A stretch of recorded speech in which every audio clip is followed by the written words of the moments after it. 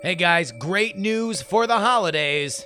Seasons 1 and 2 of Raise the Dead are now available on audiobook at raisethedeadpodcast.com/complete. You can use Audible credits for it. I highly recommend that you do if you're like me and you got a few of them stacked up. Go back to 1960, Kennedy versus Nixon, one of the most misunderstood elections in American history. Find out how it connects to the big upset of the 2016 race and why the Trump campaign took their inspiration from the Kennedys. Then get season 2, 1964, the biggest power vacuum in American political history, and what it says about the election we just saw. Both audiobooks come with exclusives not heard on the podcast. raisethedeadpodcast.com/complete. Get seasons 1 and 2 on Audible right now. The following is brought to you by Dustin Campbell, Daily Tech News Show, Michael Bolick, The Joe Q Carr Show, Frank Latuca, Andy Beach, Nick Wood, Jim Wright, Will Harris, and Craig. Politics, politics, politics, politics.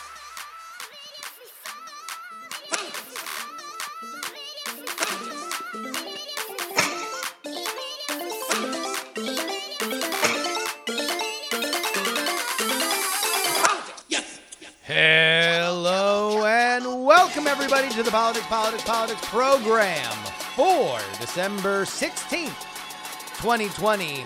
It's your old pal Justin Robert Young joining you again from Oakland, California. Feels like a new day is dawning, doesn't it? Does to me. You look on television, you see people getting COVID vaccines, rolling out.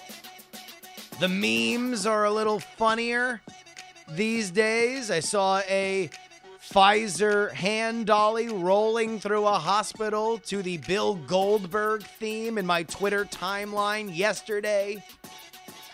Big news with the Electoral College, as it has now officially given Joe Biden the title of president-elect. And that has gotten some very interesting cosigns over the last 24 hours.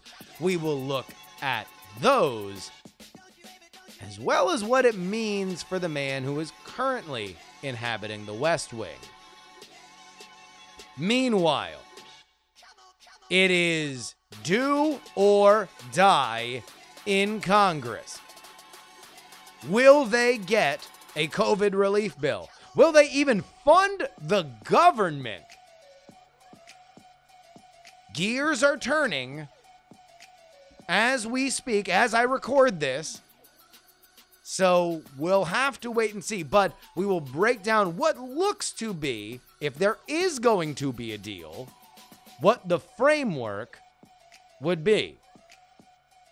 All that and an interview with somebody that I've been friends with for a very long time, yet has never appeared on this show. Many of you may have come from the Frog Pants community. They do many successful shows, including The Morning Stream, FilmSack, and in the world of video games, The Instance. Every Tuesday, I am a guest on The Morning Stream, and I talk politics. And yet, one of the hosts of that show, and indeed, the father of Frog Pants himself, Scott Johnson, has never graced this program. That ends today. If you've never heard of Scott, you're going to love him. If you have, then get ready, because this is going to be the definitive Scott Johnson politics interview, as again, we see a bit of a new day dawning. Speaking of that, Bird First!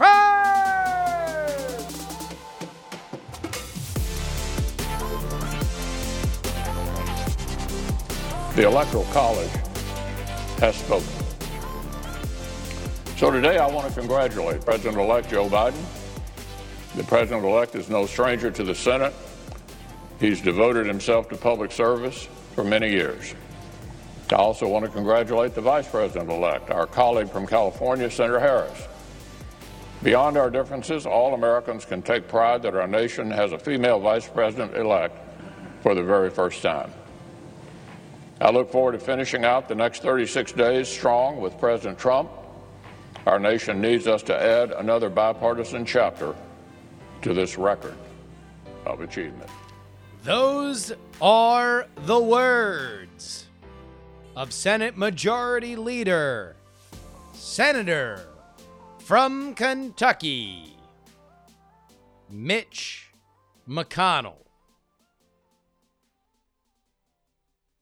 Knowing how the rankings go, Mike Pence is technically second in command, but in reality, power-wise, the Republican Party belongs to Mitch McConnell if Donald Trump is fading. Mitch McConnell got reelected. Donald Trump didn't. The fact that Mitch McConnell came out here, and that was from the Senate floor on Tuesday, and said that Joe Biden is the president-elect of the United States is a moment. Indeed, it was followed by an even more surprising admission that from Newsmax. Newsmax, one of the media outlets favored by President Trump after he feels that he was abandoned by Fox News, they made mention today that from here on out, because of the Electoral College vote, they would be referring to Joe Biden as president-elect. It's over. The 2020 election, for all intents and purposes, is over. And I mean that in this capacity. If we saw evidence that somebody had their hand in the cookie jar and they were flipping all these votes, and it became very clear, and it was a clarion call for which all of America could see exactly what the Trump team needed them to see, Joe Biden would still be president. Yes, there is technically one more step to go. There is one more step, and that is in January. That's in 35 days. But for all intents and purposes, it's a wrap. Because there is no power but future power. I've told you guys this repeatedly. I'm going to have it stitched onto a tea towel, and I'm going to make it a Patreon reward. There is no power but future power, and you are watching it drain out of Donald Trump and fill the shambling frame of Joe Biden. Now, we're going to have plenty of time to talk about what Joe Biden is going to do. In fact, it will dominate our discourse for the next 4 years. But I want to take a moment right now because the interesting decision is on the shoulders of Donald Trump, a man who has not conceded. I made mention of this, I think it was on a PX3 Extra, after Trump's speech in Georgia. But I want to reiterate this specifically as we are at this particular fork in the road. Donald Trump needs to decide who he is. Is he a president in exile or the leader of a vibrant political movement? A president in exile will, as the passage of time goes along, be relegated to the dustbin of history because he will no longer be a part of the game. He will have taken his ball and gone home. Even in that scenario, he's not going to be able to command the media attention that he once did. He will likely be deplatformed by all the social media companies because pushing their boundaries is kind of his brand. He will be toxic, vanquished by those who said he was a cancer to the republic. Now, he will always have a cadre of adoring fans, and he will likely always be a folk hero, although who knows exactly what the moral of that folk story will be to the Republican Party. Yes, you can continue to fight.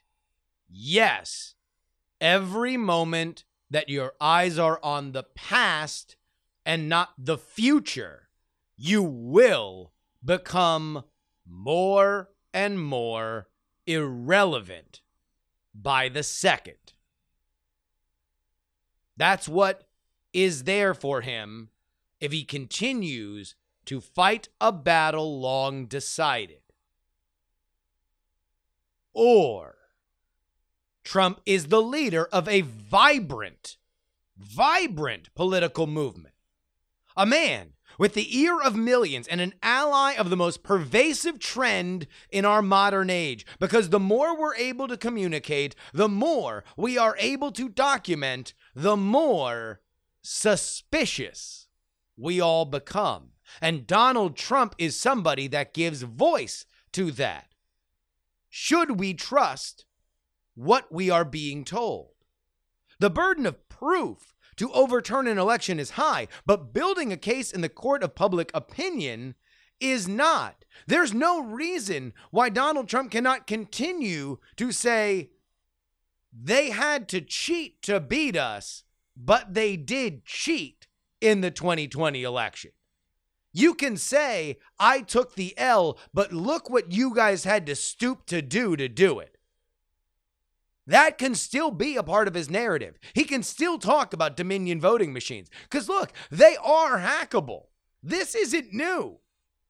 We've seen demonstrations of voting machine hacking at the hacker conference DEF CON for over a decade. Trump can own this. He can lead charges to have them removed from use. There are many wins for him beyond this moment. Not to mention, as a potential Grover Cleveland in waiting, you can be the counterweight to anything that Biden does. Sure, you needed to be Pat Buchanan to launch a platform, but you got more votes being the working class culture warrior and popular in Hispanic border counties than you did as the build-a-wall immigration hawk. You don't need to renounce anything, but you can broaden your appeal beyond traditional norms. Now, if this sounds familiar, it's because I've said similar things about Donald Trump since Election Day. But I wanted to reiterate it to you guys because I've got a new thought. Trump doesn't want to be either. In fact, I think Trump is at a gas.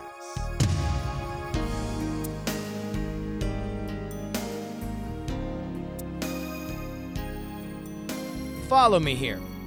What if Trump is clinging to this fight because it's all he has left? What if in his private moments, he knows he emptied the tank for this run? As much as we can wrap up our own mythos and emotions into this lightning rod of humanity that is Donald Trump, let's remember he is a man, and he's an old man. He's a man who's lived a full life. He punched above his weight. Even his most bitter enemies would admit that he changed politics forever. But what if Trump knows 2024 isn't happening. Maybe it's a health thing. Maybe a heart or a brain thing. Trump is obviously somebody who hides weaknesses and projects strength, the way men used to. This is all part of the show. But it is real. He does have a mortality to him. Maybe he's still recovering from COVID. And he's worn out from that very intense stretch run of a campaign. But more specifically, it might just be the existential. How much can you wrap your emotions into something? How sure of something can you be only for it not to happen? And when you've gone through that pain, do you ever want to go through it again? Maybe this is it. While the political machinery rolls on without him, forever chasing future power, he knows he's being left behind, and he just won't ever have the energy to catch it. It will only get further and further away. The wolves come for us all. It's true in life, and it's very true in politics. If you're going to lead a movement, you need to be at the head of the pack, giving an example for everybody that's behind you. And if you don't have it in you anymore, then you simply have one question. When will I face reality?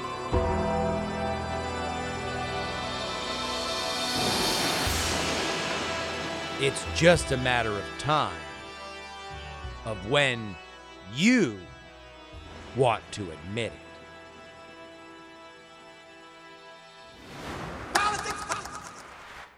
Before I get the emails, that isn't going to be our a campaign undertaker for Trump. We will do a proper campaign undertaker when the 2020 race is done from his eyes, or he switches his gaze to 2024, or I just get tired of waiting. One of those three things will happen. Let's keep an eye, though, on one of the people that began that last segment. Cocaine Mitch McConnell is now in negotiations with Nancy Pelosi, Chuck Schumer, and Mike McCarthy. Those are the four opposition and majority leaders in both the House and the Senate. They are going to try to hammer out this COVID-19 relief bill and a spending bill to keep the government moving. But let's kind of do a little reset here just to bring you up to speed. All right. So we're not going to spend time on the spending bill. We're mostly going to focus on the COVID bill because the spending bills are something that are embarrassingly late and too big of a deal, considering the fact that it's basically their only job. Very frequently, it's rarer that we have a once-in-a-century pandemic for which the federal government can help, and they have not. So, we didn't get anything done before the election at all, whatsoever. And everybody can finger point. Nancy Pelosi said she wasn't going to come down under $2.2 trillion. Joe Biden gets elected. She says, LOL, I'm going to come down under $2.2 trillion. So it's just a matter of where we are going to land with the number and two very key issues. Number one, funding for budget deficits with state and city governments. That's a Democrat must-have. And then on the Republican side, it is liability protection. Basically, offering the ability for companies to open up and have protection against getting sued in case somebody gets the vid on their watch. Mitch McConnell came out a week ago and said, hey, what if we split off both of our controversial positions? So the Republicans would split off doing the liability protection. The Democrats would split off state and local government money. And we just passed what we can all agree on. And what they can all agree on is a re-up of unemployment. So if you were getting extra federal money in your unemployment, that you'd get more of that. They'd re-up the Paycheck Protection Program. If you were still getting paid by your employer while you were not working, or you were given the opportunity to come back and work, then you would get more of that. And then federal money for vaccine distribution and assorted other things. Initially, the Democrats, Pelosi and Schumer, said, hell no. Because the way that you get things done in the Senate is, no. You're going to swallow some of the thing you don't like so you can pass the thing that you like. That's usually how things get done in the Senate. It's like, nobody ever passes an unpopular bill, but a lot of bills get passed with unpopular elements to it. And so now when the chips are down, that's what you're going to do right now, Mitch McConnell.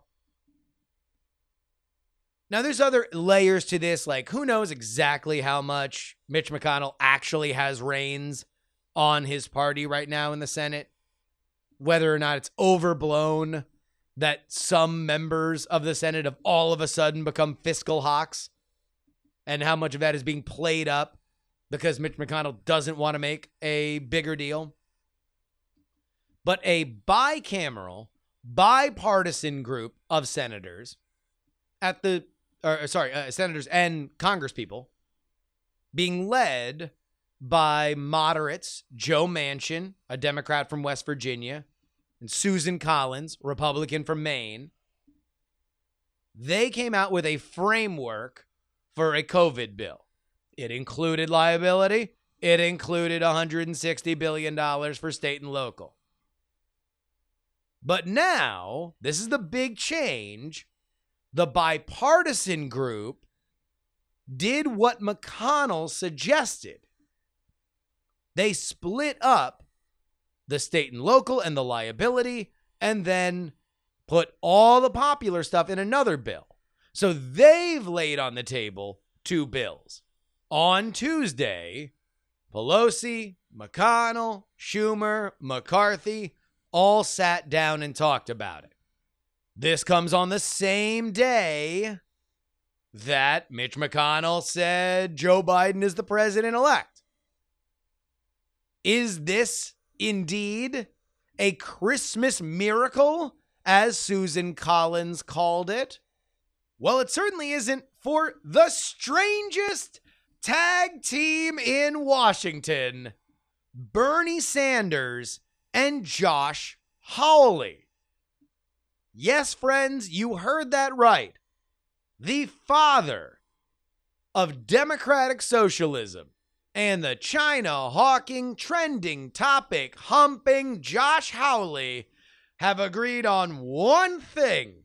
They are going to vote against any COVID bill that doesn't include the $1,200 stimulus checks for most Americans. Indeed, they've even gone so far as to say that if this isn't included in whatever COVID bill, they're going to do a separate piece of legislation and they're going to make everybody vote against giving money to the people. Time is running out on all of this, of course. We're coming up against Christmas. Eventually, Congress folk will do what Congress folk do. Take a vacation. And that time is nigh. The idea that all four members of leadership are talking to each other is indeed a good sign. But will it happen? I don't know.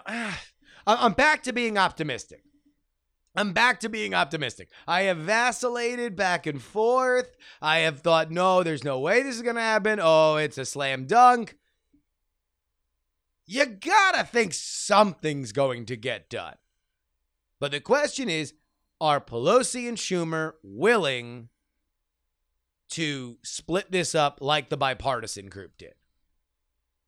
That seems to be the biggest move forward. By the way, in terms of raw numbers, the bipartisan bill, which we're presuming is being used as a framework right now, pays an extra $300 a week in jobless benefits and then extends the aid for another 4 months. And based on some of what we are hearing now with the vaccine, that should be enough to kind of get us to the beginning of a true recovery. Not a survival recovery, but a true recovery. If we can presume that 4 months from now are when some like non-gotta have them vaccine people, so non-medical workers, non-old folks, regular old people like you and me would start to get the vaccine. And then by then you're looking at death rates going down because COVID disproportionately affects older people. So the faster we can get older people vaccinated, the faster this death toll is going to go down. So maybe, I mean, if anything, that would be the pitch that I would be saying to some of these deficit hawks is like, the reason why you held off before is because you didn't want to do a third one of these. But if there's any time to hit the gas, it's when we think this will get us out of the tunnel.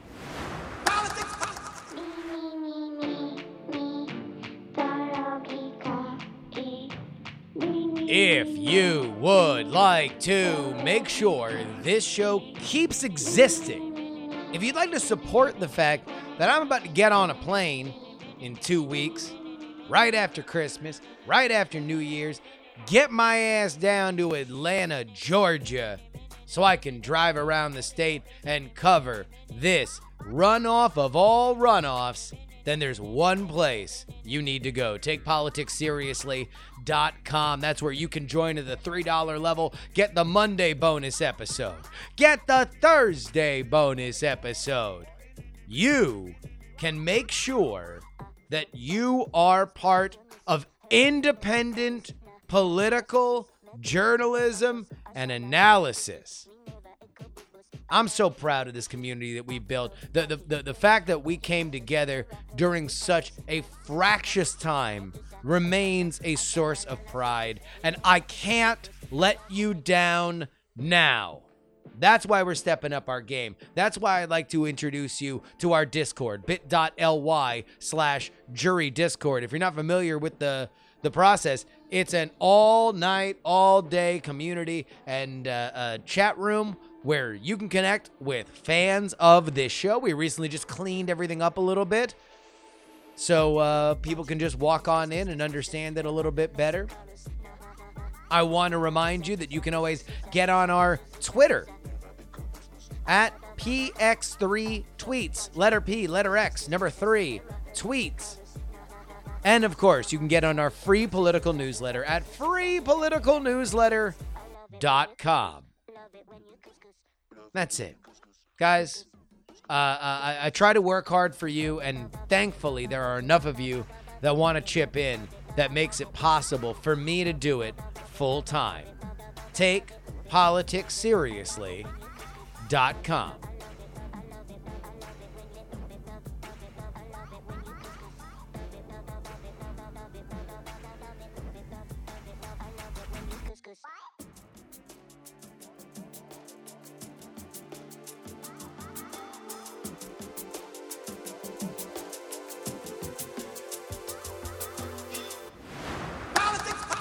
Our guest today is an artist, a podcaster, pioneer in our digital world, and I'm happy to say, a friend. The host of the morning stream, the host of The Instance, the host of FilmSack. Welcome to the show, Scott Johnson. Oh, hi, Justin. Thanks for having me on the P333X3X. I don't know why I've never asked you to be on the show. Oh, probably because when you would have asked me, or during the time that would have been appropriate to ask me, I've been a kind of a mental patient about politics, and probably I would come on your show and kind of, fart up the joint. However, I think now's the time, because now things are different in a way that I've been able to find a little equilibrium for the last 4 years, and it's a good time to do it, I think. Well, yeah. I mean, I think that would have been good radio. It would have been good radio to have you on, just having a conniption. Like, so maybe I'm lamenting that I've missed that window. That now that is closed. But I do think that this is, I said at the beginning of this show that it does feel like there is a new day dawning between the vaccines and some of the recalcitrant elements of the GOP calling Joe Biden president-elect, that it does seem that things are kind of shifting. Have you noticed your own, and for those of you who are not aware of Scott's opinions on the morning stream, I would describe them as volatile opinions on politics, shifting or mellowing any?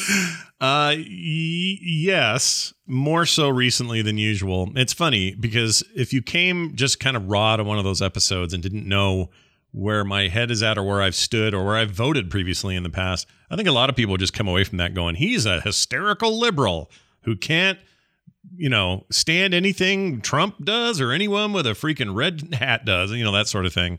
And I'm just one of those. But they got me wrong. If you'd have come talk politics with me back in the day, you would have found me voting for people like Bob Dole and Mitt Romney and John McCain and people like that. Bush Jr. only once, and then I didn't like him, so I voted for John Kerry the next time. But anyway, the point is, you would find somebody who's kind of grown up in a pretty conservatively minded, at least politics-wise, environment and family. And I have learned, this has kind of been a positive for me, actually. I have learned over the last 4 years that I wasn't raised conservative. What I was raised was decent.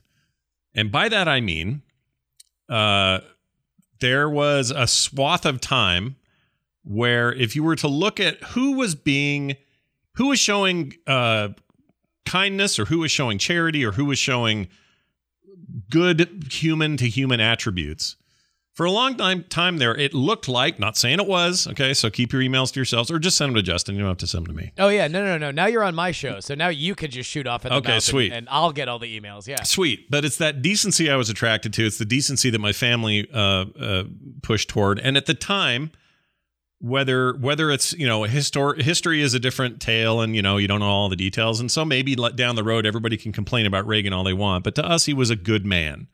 And to us, that's the kind of person that you wanted to vote for. And people like Bill Clinton did not seem like a good man. He seemed like a cheater and a liar. And that jumps around a few years there, obviously. But sure. The first person I could even vote for when I was old enough was George Bush Sr. And I liked him because he, again, seemed like a decent man. You respected his World War II service. Like, there's stuff there to admire and believe that he had a cool head about things. But at the same time, I grew up in a family where nobody loved abortion, but we were pro-choice, which to some people seems crazy and doesn't make sense. To me, it makes all the sense in the world. Like, nobody wants to have an abortion, but it's not my choice. It's the woman's. And to me, that's a cohesive double-edged sword that you can carry. And I have no problem with it. And so there's a lot of contradictions in me growing up, and I've been able to, I guess what I'm getting at is I've been able to see those more clearly in the last 4 years, because when Trump made it into office, my immediate gut reaction and my reaction today has been consistent, which is, this dude is a class A horrendous douchebag monster chode. And well, here I want to wind back to that for a second, Yeah. because I'd kind of like to end the interview on where you are now and the lessons learned. But I want to draw it back a little bit. What is your first political memory? The first thing that you can remember, either your parents talking about politics or just anything political. First thing I remember. Oh wow, that's a great question. Okay. There are three major points that I could talk about, but I'll talk about the first real memory I have, which is somebody saying that Ronald Reagan was really into jelly beans. Oh wow! No, this is a famous thing that I forget who his press secretary was, but it's a name. It's gonna kill me if I can't remember it. But they were discussing something either controversial or boring, but basically something that wasn't good television. Mm-hmm. And the press secretary realized that they would be able to make it palatable for television if they just put a bowl of jelly beans in the center of this big old table. And so now all the B-roll of them talking about whatever it was, and it might even been controversial, was everybody going around and just picking out jelly beans and popping them in their mouth. See, and I didn't even know that part of the story, like to this moment. I Yeah, didn't know that's a big famous story. Well, I love that. That's something that stuck with you. Yeah, for whatever reason, I don't know what it was. Maybe it was because Phil Hartman was on SNL making fun of it.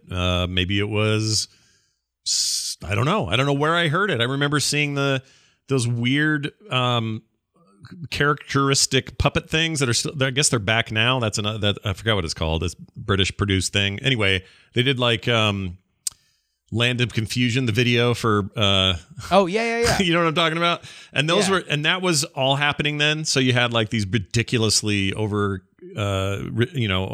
exaggerated versions of like Margaret Thatcher and Ronald Reagan and that kind of the political names of the time.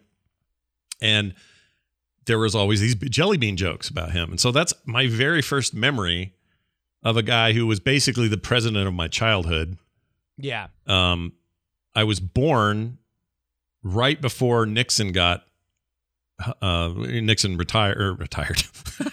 Yeah, got drummed out. Drummed out of office. So that's zero memories for me there, other than, what I've seen historically since. But I don't have any of that as a reference point. I feel a little bit like that Nixon stuff was probably intense for a certain generation, whereas, in the way that 9/11 was intense for me, and my son, who was 1 year old, really has no reference for it other than what we've said to him. So I've always found that kind of funny. But that's like number one, my memory, or my first memory. But then I have these other two things. One is, well, here, hold on, before we move on. Yeah. I do have some information on you on Ronald Reagan. I couldn't find the event that I'm thinking of where it became like a television icon, but apparently Ronald Reagan did have a for real jelly bean addiction, and it went back to his time as governor back in the 60s, because Jelly Belly is a Northern California company. They're based up here in the Bay Area. And according to the CEO, the California governor quit smoking years before and turned to popping candy as a substitute. It got to the point where we could hardly start a meeting or make a decision without passing around a jar of jelly beans. That man for real loved jelly beans. Yeah, that's also ringing a bell now that you say it. It just seemed like there was something like that. Knowing they were Jelly Bellies actually improves my opinion of his taste for candy, because they're the only good jelly bean. Everything else is trash. But don't eat their sugar-free ones. And that's a whole different story for a different day. Anyway, so there was that. And then the other two that really stick out for me was I was on a mission for the LDS Church back in the early or late 80s, early 90s. And I was in Jackson, Mississippi. And I remember getting a call I don't remember the day that the first Gulf War started, what day, whatever that was. Yeah, I get this phone call from what we call a mission president. He's basically the guy sort of in charge of all the missionaries in the area, and in our case, almost the entire state. And he called us, says, "Get in here." We're like, "Get in? What? What's going on?" He says, "Just come over to the house." They had a house there, and so we packed. We got in the car, went over there. Didn't have to pack anything. Went over there. We lived in the same town, and went in there and he had CNN on, which is, you remember at the time, I mean, this was like big time CNN moment. This was new. Yeah. No, this was what, Bernard Shaw and all the green night vision stuff. Yeah. Wolf Blitzer in his youth, sort of. So all that was happening. Pup Blitzer. just a virile 3-foot Wolf Blitzer just dispensing the news. Yeah. And he was out there like on the scene and a bunch of stuff. I think he spent some time in part of the conflict. Anyway, it was much, much different than he is now. But anyway, and I haven't seen CNN for like 10 years, so I have no idea if he's even, I assume he's still there because I see clips, but. Oh yeah. Oh no. He's like the Grand Poobah over there. Yeah. So anyway, he pulls us in there and we're all like, what's going on? He goes, and he explained what happened. This is kicking off right now in the Middle East. This is all that's happening. And we were all like 20 and 19 or 20. And he said, I'm having you here because this sort of stuff could have directly affect you. You are all draft age, and a thing like this, if it got out of control, could mean in a month you're over there. And I want you to be able to see what we're talking about. He goes, I want you to experience whatever access we have to it so that you're not left in the dark like some generations sort of are with these kinds of conflicts. And so we sat there and watched 24-hour news network for about 8 hours while his awesome wife made amazing food. And we just sort of ate and watched this news coverage.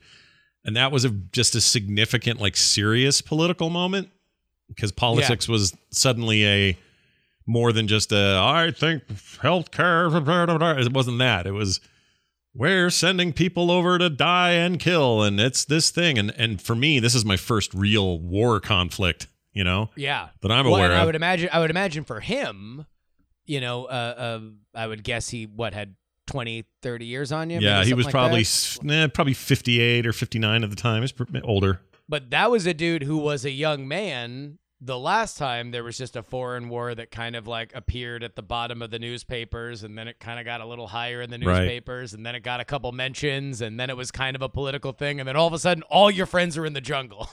Like it was something that you know, Vietnam boiled and boiled and boiled until it boiled over, and it never really stopped. So I can imagine from his perspective, he's like, hey, by the way, this can happen. Yep. Like you can be out in the desert, lickety split. Yeah, he was like, see all this stuff going on. It was at night, you know, and there's all these like those tracer rounds in the sky and all that stuff you could see back then. And of course, this was the first fully televised war. I think that's kind of what it was famous for. Live televised. Yeah, live televised war. Yeah. And I remember that being just a really profound sort of reset my, you know, my brain into this mode of like, yeah, any of this could just pop off. I don't just live in happy 80s land where I can just watch Voltron and then go eat sugar cereal and then later maybe the Cosby Show will be on. Speaking of other expectations that were changed years later. But anyway, the point is like it was a really intense moment. And then the third thing that really, I think probably was the last time where I felt like a naive idiot was the Clinton mess, the Clinton affair. By that time I was married. I had one kid. This is 98, was it? Yeah. Right. Yeah. So, you know, I'm working and, you know, we're a young couple and excited. I think I'm 26 or 27, whatever I am. And that just seemed crazy to me that he was just like that much of a liar and all that stuff. So those are my big three. That's like the triumvirate. Were you dialed in on politics before that, or did that kind of focus you in a little bit more on the personality elements of politics? I think that absolutely happened because up until then, they all, at least in the, you know, the recent past, even before I was born, but they all had some level of like dignity / you know, smarts. Like we're putting somebody in this incredibly important job who is at least qualified in some way for it, and they know what they're doing, and there's a certain dignity and class to the thing and all that. And naively or not, that's kind of a thing I just expected. Even looking back on Nixon, he had statesman qualities, many of them. And that was undeniable. And pretty much everybody before him and after him. And I don't, you know, I'm not getting into like the 1800s. Most of those guys were, I have no idea historically how they behaved, but for me, it was a behavior thing. It was like at the very least, you're going to be a straight shooter. I know that's naive, and I know there's plenty of backdoor weird meeting. No. Let's kind of interrogate that a little bit, because you mentioned, part of this story, and in the background at the very least, is you going on a mission for the LDS, and you said in your upbringing that the idea of decency was something that is very important, and I think that very often that phrase is misunderstood. Yeah. That decency is often thought to be bare minimum, like that, like, well, at least you're decent, but like. Yeah, I think realistically, I think it is a tremendously, a very high compliment in that, like, if we were all randomly assigned with one person on the planet to complete a task, right? Like, let's think of like a play school version of like a Saw riddle or something like that. Just like a complex thing for which required trust and compatibility on some level.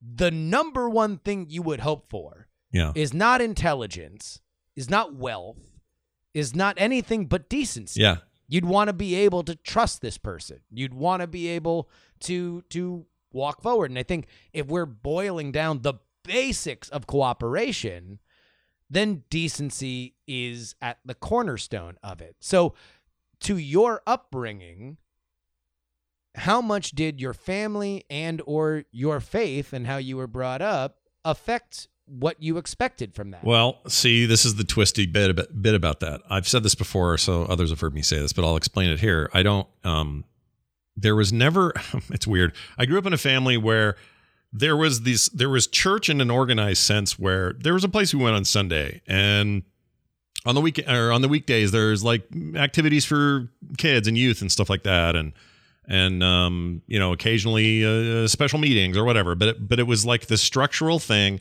that got you out of bed on a Sunday, got you in a tie and a nice pair of slacks, and got you somewhere where you had to do a thing that was kind of boring, but you were there, and you'd listen to everybody talk about Jesus for an hour and a half, and then you go home and whatever. Like, those traditions and those things were all part of it. But as I've gotten older, I realized that we were adhering to something a little bit different in our house. We call it the gospel of Blaine, but basically it was my dad's take on what he thought life should be. And in his mind, what he thought life should be, and he lived this and showed this every day. He didn't talk a lot about it, as much as why I talk about it, because I get to, but he was all about, are you leaving things better than you found them? Are you treating people with respect, no matter where they come from or what their thing is, what their state in life is? Do you treat everybody with kindness because you don't really know what's going on in their lives, and maybe you're the best thing they've heard all day? Like, that stuff mattered to him more than any sort of rote prayers or scriptural this or that or any of that. And that stuff really rubbed off to the point that that's all I care about at this stage either. Like, I do not care about, like, people always say, Scott, you never talk about religion on anything. I'm like, well, I don't know why I'm even doing it here, but the truth is I don't do that because I don't have anything to sell you or anybody else. What I have is just a philosophy on life, which is you get this limited time, so you got to do your best to be the best you can, and you're going to fail, and you're going to screw up, and you're going to look bad, and you're going to have to course correct, and you're going to have, you're going to yell at your kids one time where you shouldn't have, and you're going to want to back that up and see if you can fix it. And you just want to do the best you can with the most decency possible. And the one example I always think of was when my dad, he owned a body shop, and he had an employee there who was this guy who was a former drug addict and kind of a mess and had a record and all of this. But my dad really wanted to help him, did this interview, said, okay, well, we need a painter, so we'll have you on for that. This guy ended up stealing a car from the lot that happened to be earmarked for me. I was going to buy it. Anyway, it's a long story. Oh, wow. Yeah, I don't have to tell that part of the story, but basically it was... No. This is great. Now it's become a Seventh Heaven plot. Well, yeah, and see, here's the thing. It was this black Volkswagen Golf, and it was older and not that much money. I think I was going to pay $1,000 or something, but I was super stoked about it. And he comes home one day and says, yeah, your car got stolen, and I think it's this employee who did it. And I said, well, what are you going to do? And I'm starting to get, that was going to be my car. And I'm getting all like super mad about it. And I'm late teens. And he says, we're not going to do anything. We're going to see if we can't help this guy, because obviously things are a mess. I'm paying him well enough for this job, but obviously something's worse. So I'm just going to see what I can do. I'll let you know. We're going to figure out a way to get the car back, blah, blah, blah. That's kind of the end of it. And then I find out he gets just this feeling one day I should check on this guy. And he knew where he lived from the paperwork, HR paperwork he had and all that. So he just like shuts the shop down one day, drives all the way out to North Salt Lake, which is, 30 minutes or 25 minutes or something. Drives out there, pulls in front of the house, looks around, doesn't see a lot of action, doesn't even see that car, but goes up and looks through the bay window and sees this guy sprawled on the floor. And there's stuff knocked over and, other stuff going on. And he's like, oh, crap. So he broke in there. Oh, wow. Found the dude. He had OD'd on something. I don't remember what it was. It may have been heroin, something bad. Yeah. And immediately called the cops, called the paramedics, got them out there, freaking saved this guy's life, and then left. Never got the car back. He had to do a statement while he was there and stuff, but there was never any follow through on that because it was all pretty obvious what had gone on, and never needed anything for that. It was just, this guy who had stolen from him. He just wanted to go over there and see what was going on, see if he could help him.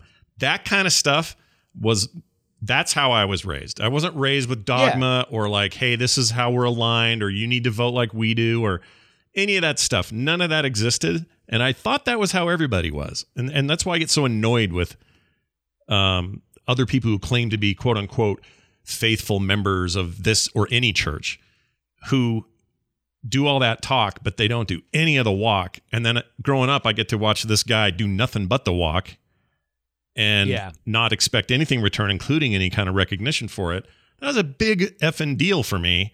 And as a result, when I would see that kind of malfeasance in people who claimed to be one thing but couldn't on a very public stage, it was right around Clinton where that started to go real south for me. And I still I remain a little naive even to this day about certain aspects of people's personalities, but that's the moment where I went, okay, we have to do better than that. That's lame. Like, that's horrendous what he did and how he lied and how he tried to cover it up and throw her under the bus. Like, everything about that situation just stunk to me. And so anytime we get near that again, I get really riled up. And also whenever we start acting like that's happening again and it's not, I get riled up. Like, people who want to do, personal assessments of Barack Obama's 8 years really fries my cheese when they want to get all negative about it and make a bunch of stuff up like he was somehow this horrible, immoral man, when he's a better representative of those core values they all claim to have about family and devotion to one's wife and spouse and blah, blah, blah, all that stuff, than any of them have proved to be. So I tend to be, and again, someone who didn't even vote for him that first election.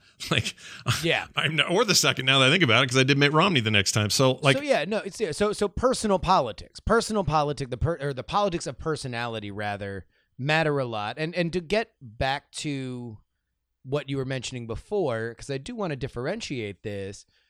For me, we went to Rome 2 years ago, or a year and a half ago. And so we go and we're like touring all these early Christian tombs, and we're getting all this history about like early Christianity. And the concept of like, okay, well now, and then we eventually go to the Vatican and we see all this insanity that has kind of, and I mean just grandiosity rather instead of insanity, that has kind of launched up from community, what community meant. Mm-hmm. And I think that's where your frustration seems to come from, is like, no, the point of whatever you got from your upbringing, mm-hmm. right? And let's not even put loaded terms on religion or family or whatever, right? Mm-hmm. Like, what mattered was that our community advances, mm-hmm. that we leave, like you said before, like you leave the world better than you found it. And that is that's the reason why we all have Nikes and Steam and Snapchat and Uber Eats, is because we continually advance our community worldwide or globally, and even the poorest on the planet are less poor than they were before. And it what's fascinating though is you're definitely from an era with Reagan and these statesmen and presidents that were leaders of the country, not on a political level, but on like an almost moral level. Mm-hmm. Yeah, in some ways, yeah. And I wonder, in an era where simultaneously we have so many more people to pay attention to, so many more places for which you can get moral leadership or find that communal path, where the role of the president is now, and even down to the fact that we've elected people that, a division has become a more reliable tactic. Right. Like, the people that are succeeding are the people that are dividing. Right. Right. And that really bugs me. Like, you just gotten to the bottom of what really has my potato in the fryer over the last 4 years, because that divisiveness and its effectiveness, the efficacious level of divisiveness really, really bums me out, because I'm still not even fully grappling with what it says about us or what we're capable of doing or not doing. But I really don't like that feeling of we're letting our worst tendencies take center stage to a point that it's actually dominating to the degree that, like, in my mind, Donald Trump is the epitome of that, but he's also just a symptom of a larger issue. But, that kind of like lack of, what's the word? Like, and this is important to note. None of those presidents that I mentioned earlier, or any of those leaders I mentioned previously, it was never about, oh, are they Christian? Oh, good, then I'm backing them. That's not it. No, to me, it was like, if they, I mean, I don't want religion in politics at all. Like, take it out completely. Like, separate your church and your state.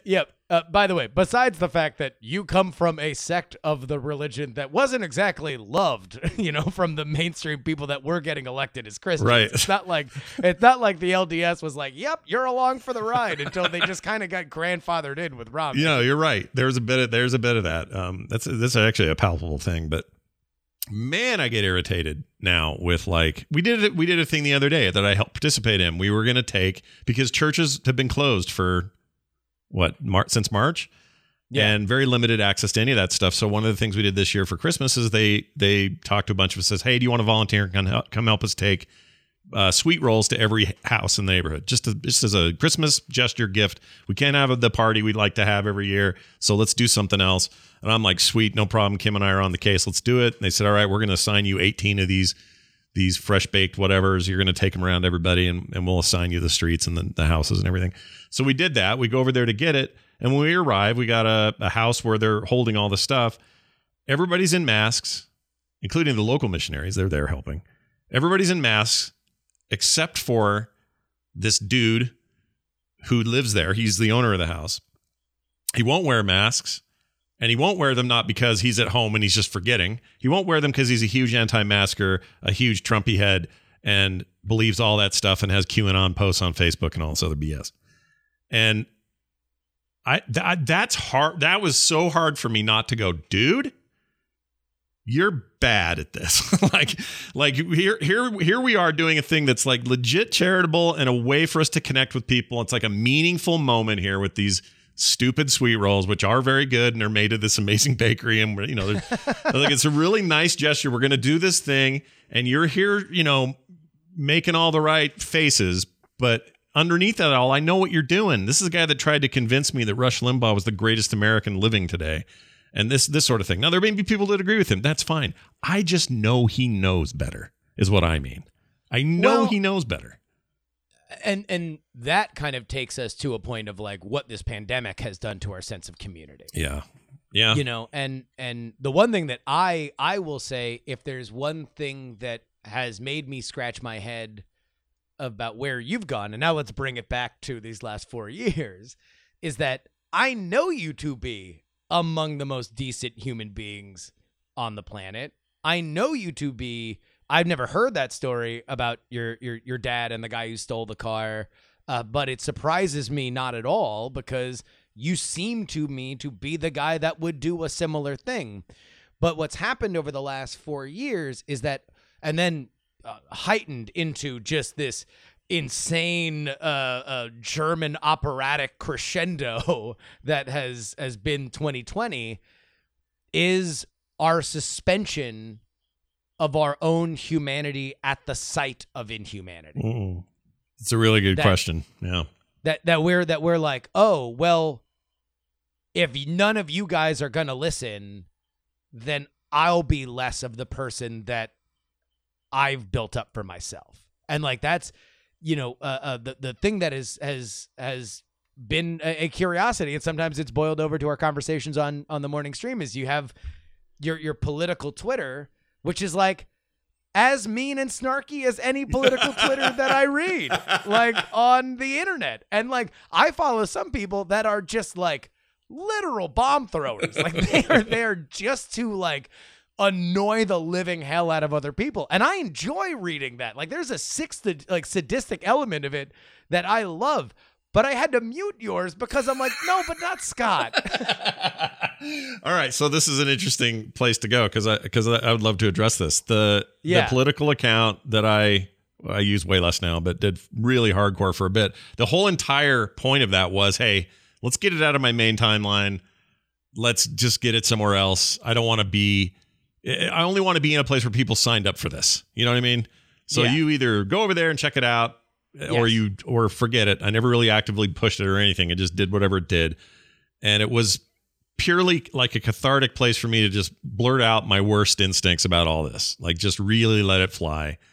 And if Ted Cruz does something dumb, check it out. Boom. Political Scott got it. Yeah. So, kind of I'm always in this mode, or at least have been the last few years, of like, I need an outlet for this that isn't just complaining to my family or just, whatever. So that's where I would put that stuff. In retrospect, even till today, I sometimes wonder why I need it, or why I thought I needed it, or whether I need it at all. And I've had to get a little more philosophical with myself about, well, wait a minute. If I'm truly like caring about people involved, why am I? If my dad could do that with a drug addicted car thief. Yeah. Why can't I see maskless Joe up the road who loves, everything to do with the worst aspects of far right media today? Well, especially when like that dude is doing the important stuff. Yeah. Right? Yeah. Like he's volunteering his house. He's importing the sweet rolls. I don't know what else he's doing. Maybe that's it. Maybe the rest of it is just him putting his hand down his pants like Al Bundy. But like he's doing a thing that obviously you also believe is important, and it is transparent charity. And I can't help but think if part of it is that now everything's recorded. Now there is Facebook, now there is Twitter, and now there are receipts. And whether or not everybody that you ever dealt with or your dad ever dealt with when you were a kid could have had similar, if not objectively worse opinions, and probably did. Oh, no. But you never really had to hear about it.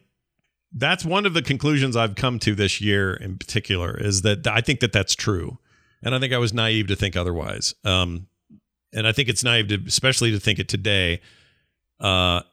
It's also easy to get into the you just said it. I mean, since it's all recorded, it's all written down now, it's all videotaped, it's all whatever. We're so out there, and just, everything's just covered in one snapshot every second you blink your eyes, that it's so easy to get roped into this feeling that it's so much worse. It's never been like this.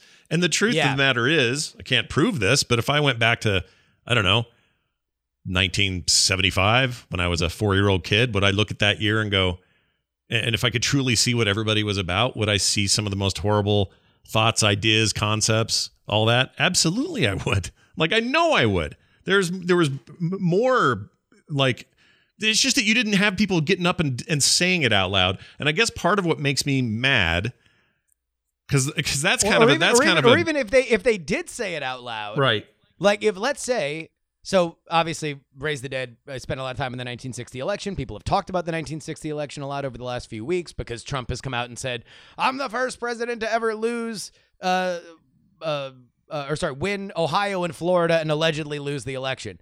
And I don't know whether or not that's him being crazy like a fox. So people then say, well, it also happened in 1960 because that also was a famously controversial election with a gigantic conspiracy theory to it. But it's like, let's say somebody really believed that Kennedy ripped off Nixon in 1960 and they wanted to do the loudest thing they possibly could.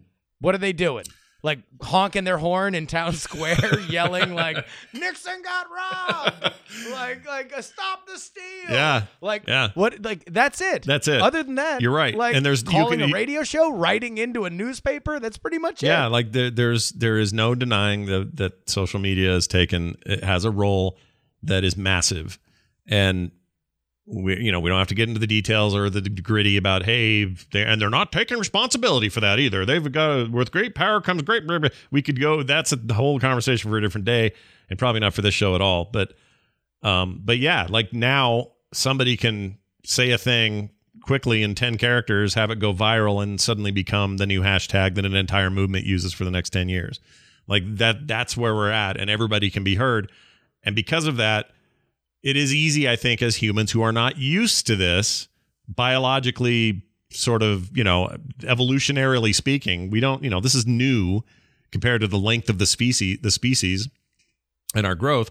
We don't have like a built-in biological way to deal with it. Instead, we just like, look how bad it is because you can see it. That's how we know. That's how we know it's worse because I can see it now. You didn't see this when I was, in my teens or whatever.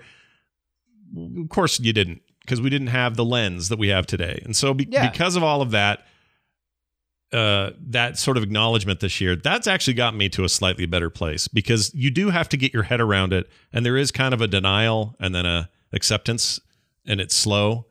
And there's maybe anger in there. It's like the whole denial thing. Or what is it? The steps of whatever it is. It's grief, right? That's it. The stages of grief. There's a little bit of that with me coming to some of these conclusions. What makes me the maddest now isn't so much that Trump somehow became president and that I think he's the worst example of what America is and all of that. It's that he and his ilk and his supporters know everything I just said. They know the power of these new tools, this new world, this new lens, and they know how to weaponize it. And that weaponizing, that act of weaponizing it, to me, is the most unethical part of all of it because they know they're doing it. And email Justin if you want to. I know everybody uses everything to do whatever. It's not like PR was invented yesterday, or it's not like, people haven't figured out a way to twist and turn and spin. The word spin's been around for a long time. I get it. But I don't know if anyone has ever truly said, hey, has anyone tried putting the pedal to the floor in this car? Because that's where we're at right now. We got this new car with all these new fancy features, and we've just sort of figured it out. But somebody said, what if we floored it? And let's see what would happen. And it turns out not a lot.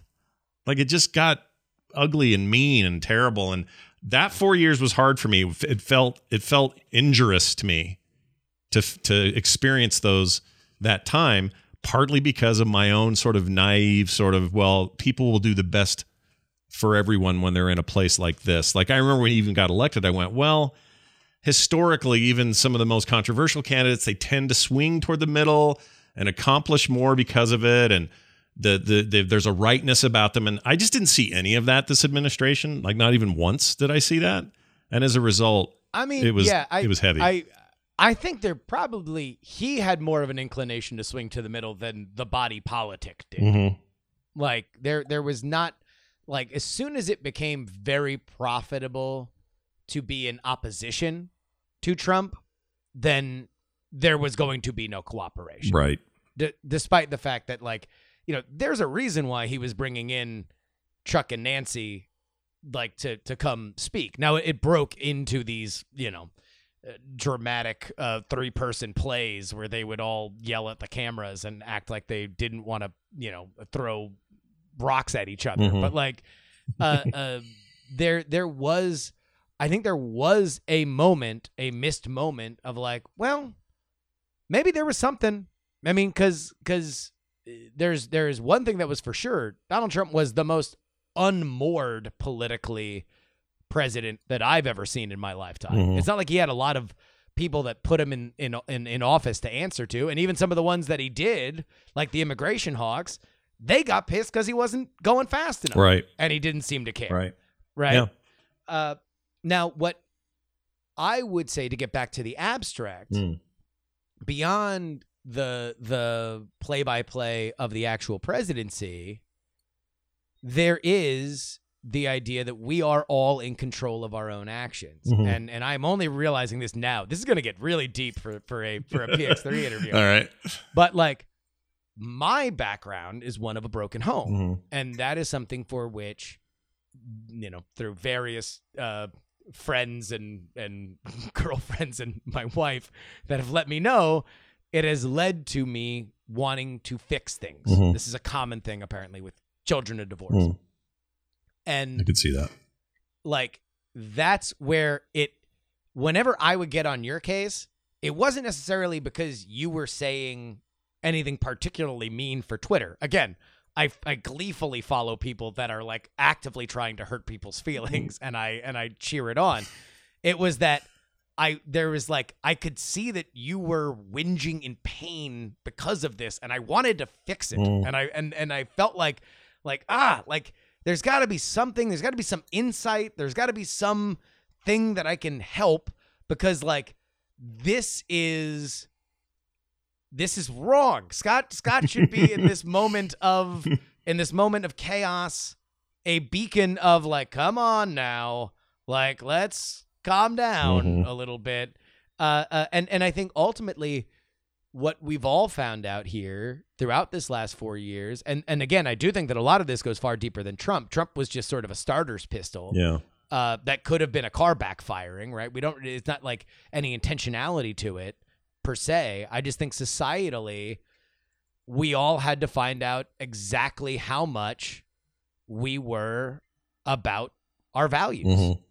We had to get a stress test. We had to find out how much disagreements really changed what our opinions were and our behavior toward others, and also what we want to do about it.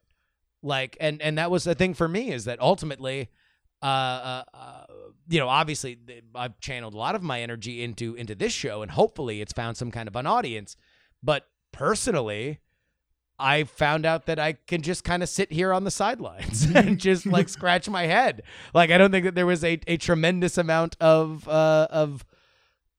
positivity that I could take out of it, except to know that, like, hey, look, the world's complicated and people react to things in a million different ways, and nobody is no one's going to change things for the better unless you try to change things for the better. Yeah, I think that's true.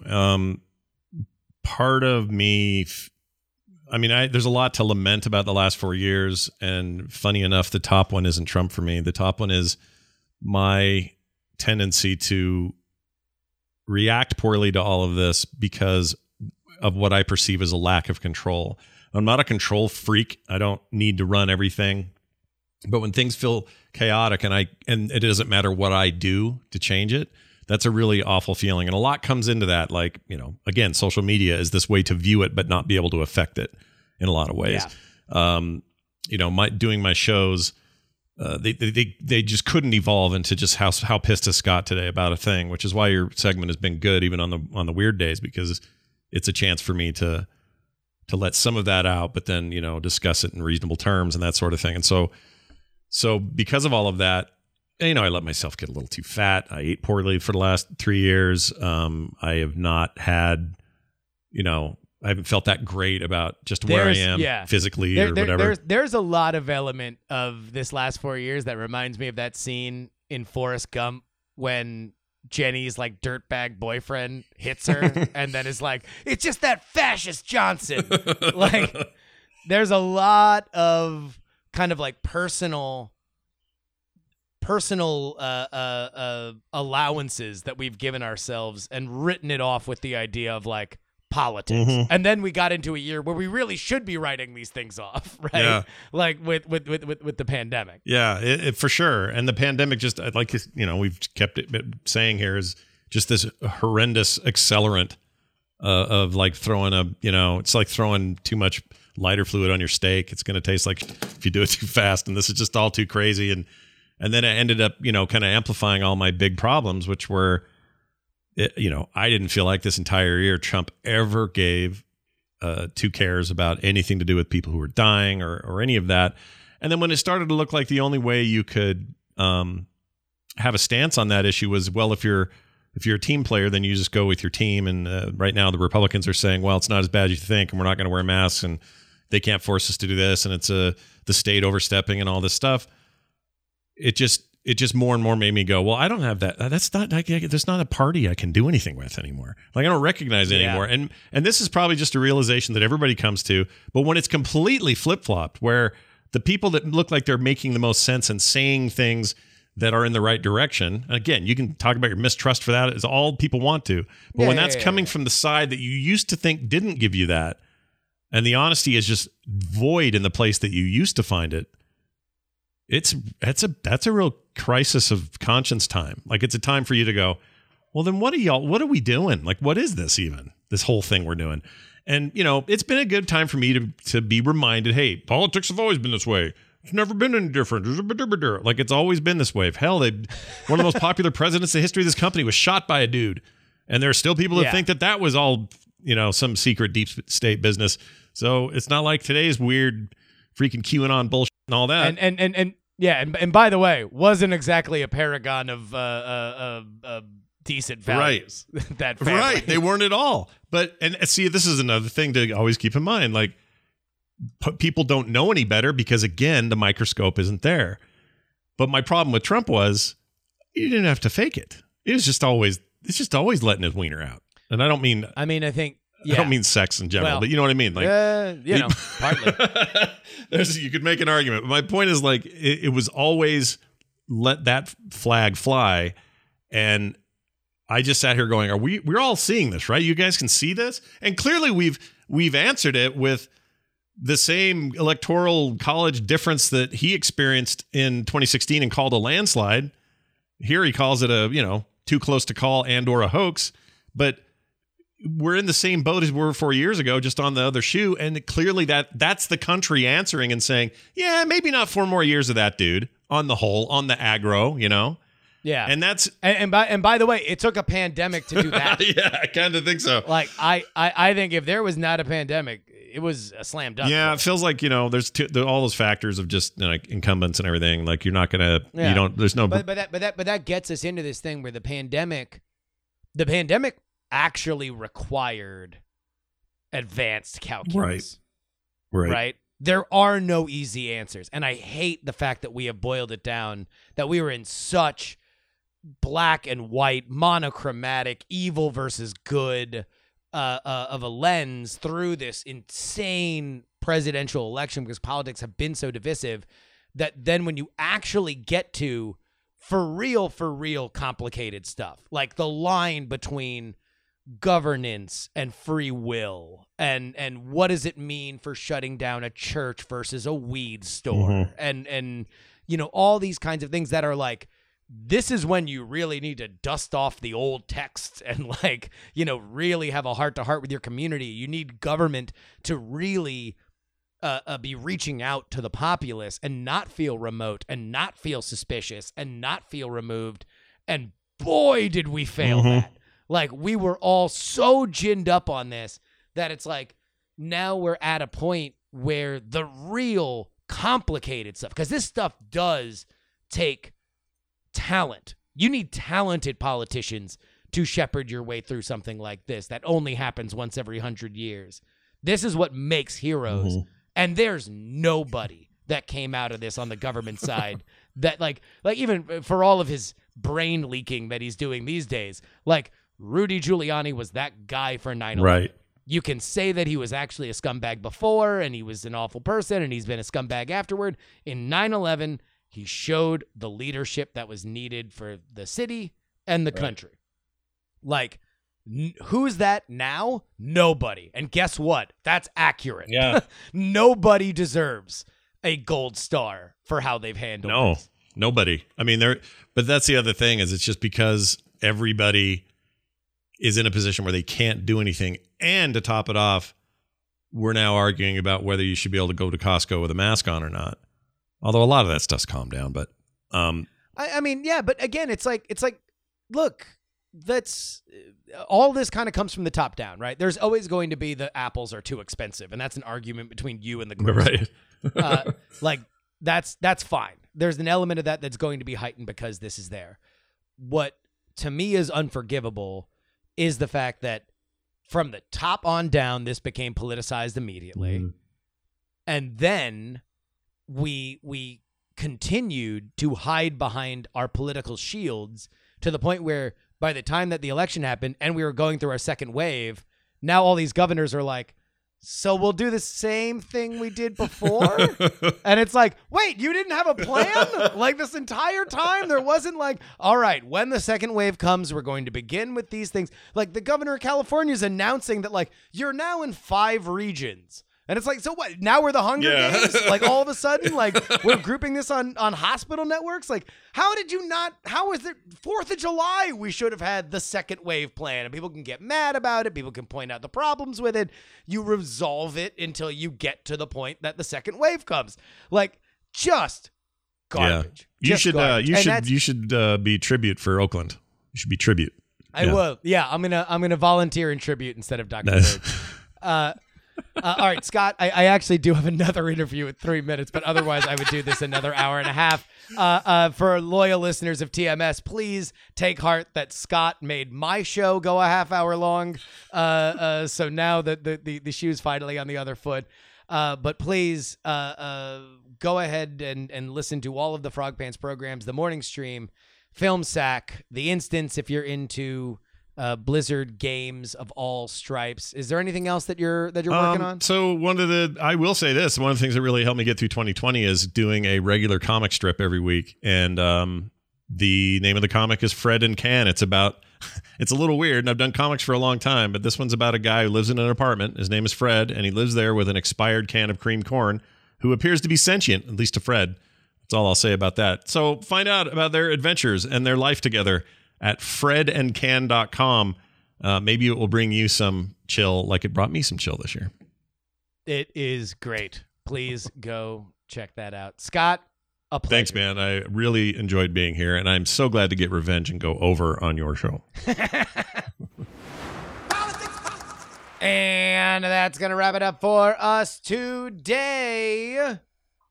I would like to thank everybody who was a part of this show. So basically just me and Scott, but also you, the dear listener. In fact, anybody who is listening to my voice right now, please know how much it means to me.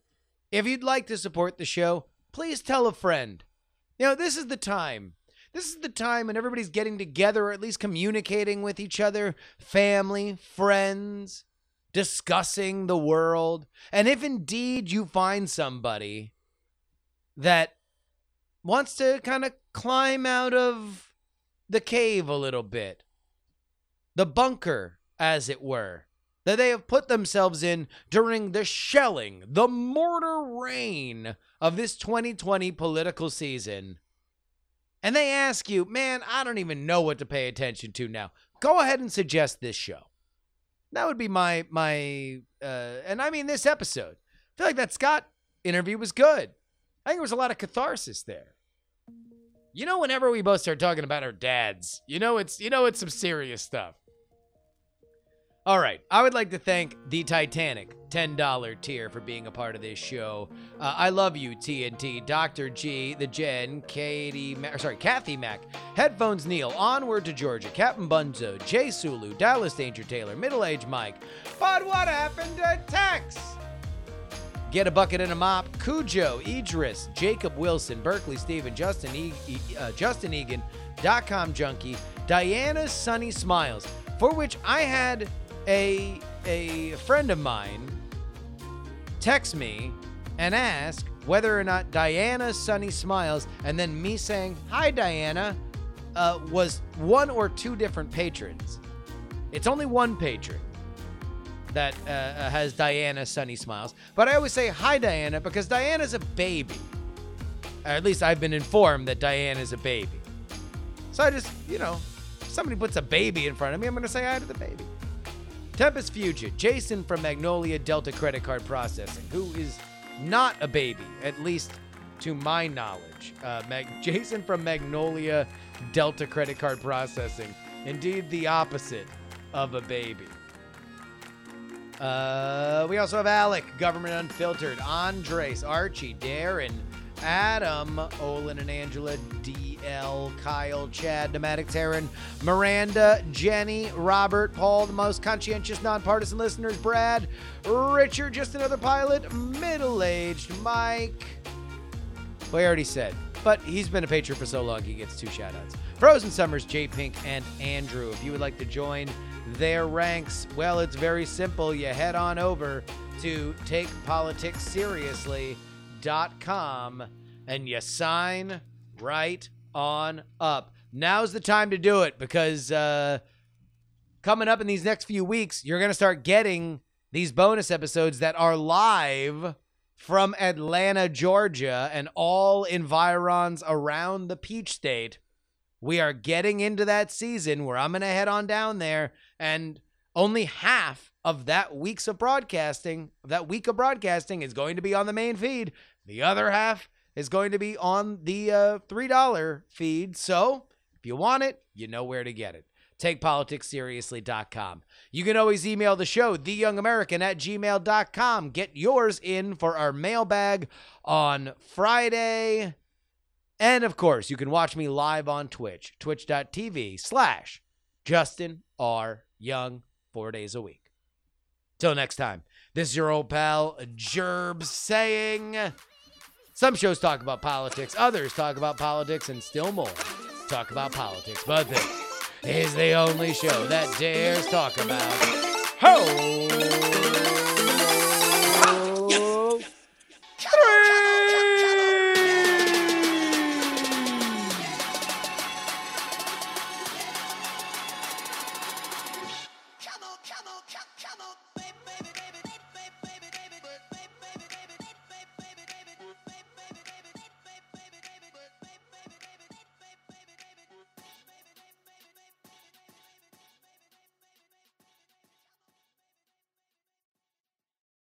Diamond Club hopes you have enjoyed this program.